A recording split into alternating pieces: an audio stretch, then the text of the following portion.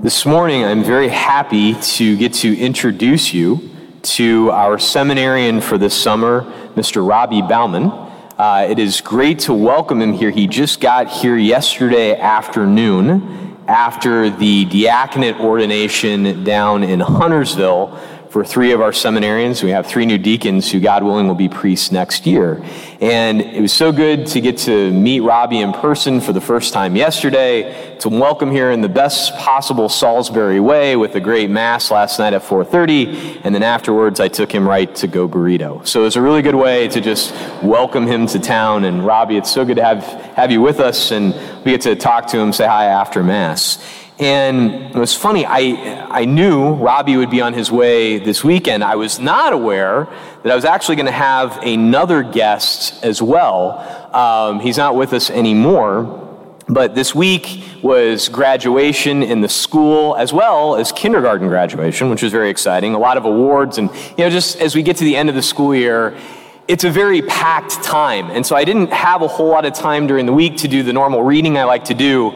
And I was really looking forward to Friday evening when I was going to get to read all about Pentecost. And so Friday was the early morning mass and confessions and graduation mass, graduation, all the events of graduation, and then adoration and divine mercy at 3:30. I had a meeting at 4:30 to 5:30. And it's like, okay, I'm going to get to go do this. And I was in my office and I looked up, and there was Deacon Darren Balke waving at me. It's like, oh, hey, buddy.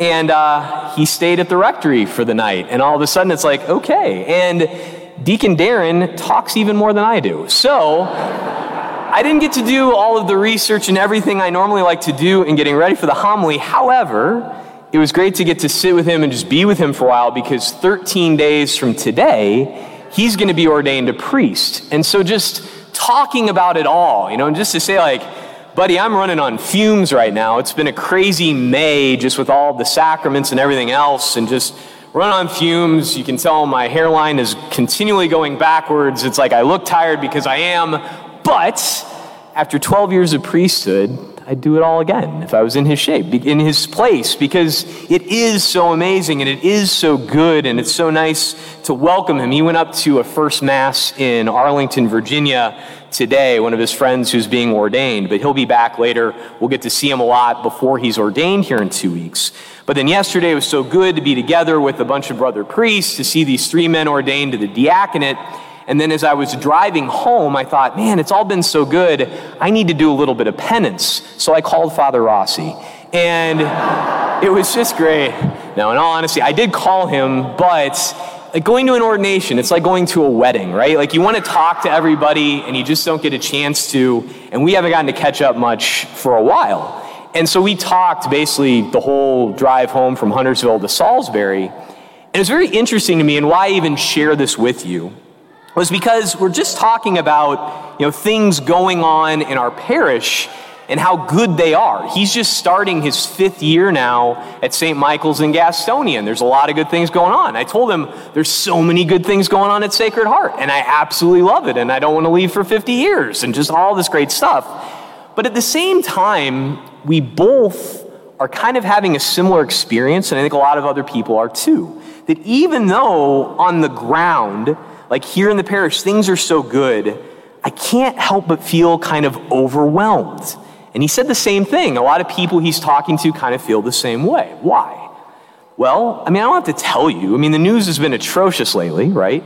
We know that there's a lot of evil out there in the world, and it just feels like it's just pressing on from all sides in so many different ways. And I saw a headline this week about, everything going on down in Texas, and how, just horrible it is, and like just the aftermath of it. And in that little town in Texas, I want to say you pronounce it Uvalde, there's one Catholic church, and it's Sacred Heart Catholic Church. And I was reading a little bit about them, and of the 21 people who died in that horrible massacre, 12 of them, most of them very young, are going to be buried out of Sacred Heart. Some of those funerals have already happened. There have been times when they've had multiple funerals in one day. And I just thought to myself, my God, like that poor priest, like how difficult that must be. Because funerals are tough anyway. Some are easier than others, but none of them are easy. It's always a difficulty. and to have them in that kind of a situation and to have so many. So I called Sacred Heart Parish there in Texas this week just to say, from one Sacred Heart to another, I just want to extend our prayers, to tell Father that we're praying for him, to tell the community, we're united with you in prayer. And God bless the woman who answered the phone. She was so kind. She said, Sacred Heart, where from? And I said, Salisbury, North Carolina. And she said, oh, like the steak? Yes, like the steak.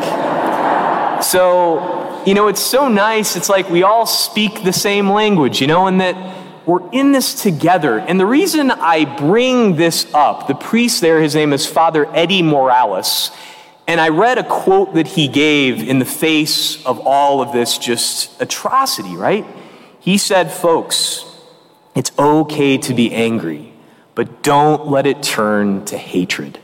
And I thought, God bless you, buddy. I mean, that's such a good thing to be reminded of, to be able to stand up in the midst of something that is so unexplainable, just doesn't have any reason, it's completely irrational, but to point to the fact that we do still live in a rational universe, that we live, quite frankly, with it being better than merely rational, but good, right? Yes, we live in a fallen world. Yes, we are faced all the time with all sorts of, we'll just call it man-made evil, because one of the things that man makes is sin and turning his back on God. And when we're so focused on that, on the fallen, I think that's when the overwhelming aspects start to hit us so hard. But what this particular solemnity reminds us of is that we need not be overwhelmed, that the overwhelming causes don't win in the end. And the way that God goes about his recreation is so incredible. That first Pentecost, there's so many allusions to Mount Sinai with, the cloud on the mountain and the mighty wind up there and the fire that descends down on the mountain. And when you think about this too, that fire on the apostles, it's like the burning bush that's on fire but not consumed. And I will tell you, I wish we had all day to do this. I would love to just read all of the second chapter of Acts of the Apostles, because there's so much more that happens after this reading. Peter, the same one who denied Jesus 3 times, now, empowered by the Holy Spirit, is speaking to all of Jerusalem and telling them about what has happened with Jesus Christ, whom you put to death, is risen from the dead. And the people are cut to the heart. And they ask him, what should we do? And he says, repent and be baptized in the name of Jesus Christ and receive the Holy Spirit. And then 3,000 are baptized that day. And I'll just tell you as an aside, I had 7 baptisms last Saturday, and I was exhausted afterwards. 3,000 is incredible. It's so many people all of a sudden. You see, from the upper room, the apostles there with Mary, and all of a sudden, it explodes, right? And the way that it happens, it's like instead of the words being cut onto the tablets of stone on Mount Sinai, the people are cut to the heart. The Holy Spirit comes into them. It's as though they are living examples of the very love of God going out into the world to change the face of the earth, as we heard so beautifully sung in Psalm 104 this morning. That God knows what he's doing. He knows how to work with us and send us out there, to make us on fire but not consumed. But I will tell you, I think the hardest temptation that we have right now, especially as it seems that evil is so loud and noisy, is that we can get overwhelmed. We can get to the point where we get almost cynical and despairing, and we don't want to keep going. And that reminds me of this quote from one of my favorite authors, from one of my favorite books, G.K. Chesterton, and this is from his book, Orthodoxy. May not make sense at first when I'm reading this, but you'll see what I'm getting to. G.K. Chesterton says this: now, to put the matter in a popular phrase, it might be true that the sun rises regularly because he never gets tired of rising. His routine might be due not to lifelessness, but to a rush of life. The thing I mean can be seen, for instance, in children. when they find some game or joke that they especially enjoy. A child kicks his legs rhythmically through excess, not absence of life. Because children have abounding vitality, because they are in spirit fierce and free. Therefore, they want things repeated and unchanged. They always say, "Do it again." And the grown-up person does it again until he is nearly dead. For grown-up people are not strong enough to exult in monotony. But perhaps God is strong enough to exult in monotony. It is possible that God says every morning, "Do it again," to the sun, and every evening, "Do it again," to the moon. It may not be automatic necessity that makes all daisies alike. It may be that God makes every daisy separately, but has never got tired of making them. Now, when you think about that in merely the order of creation, today we have God, as Jesus promised at the Last Supper, pouring out the Advocate, the Holy Spirit, upon us. He continues to renew and recreate the face of the earth, continues to give us himself. The problem is that we've sinned and grown old, and we don't rejoice in the monotony of the unending love that God is pouring out on us all the time. We get overwhelmed, cynical, despairing, to the point that we don't see how good it can all be. And the amazing thing is, the same thing happened to the apostles on that first Pentecost. If you read just beyond what we heard today, right after they start speaking and all these things are happening, some people say, "Wow, this is amazing." And others say, they're just full of new wine. And Peter says, "We're not drunk. It's only 9 o'clock in the morning," which is a wonderful thing to hear from St. Peter. Keep reading that beautiful second chapter. But the fact of the matter is, people get cynical out there. We get to the point where we've grown old and we don't rejoice in all the good that God can do.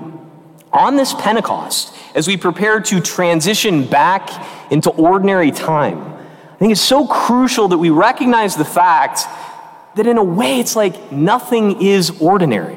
God continues to be present, continues to pour out the Holy Spirit upon us. He is on offer all the time. He rejoices in working with us, in renewing the face of the earth. Yes, there is evil out there, but by the gift of the Holy Spirit, Father Eddie Morales can stand up and say, "Folks, do not give in to hatred. Do not be afraid. We don't fight evil with more evil. Rather, we know that our Lord and Savior Jesus Christ went to the worst thing invented by man, right? That horrible instrument of torture that is the cross, took it on and was glorified, took on the worst of what we can do and rose from the dead. And then, rather than condemning us and leaving us alone and just leaving us to our own devices, to be overwhelmed and to be cynical and despairing, no. He gives us his very life, the Holy Spirit, to enliven us, to go out there into the world, to show that his love, his reconciliation, his peace, his goodness, all of this is so good, is so present, so that each and every one of us can continue to be like those little children, open to God, willing to follow him, and to get up each and every day knowing that he loves us, and to say, "Do it again." Praise be Jesus Christ.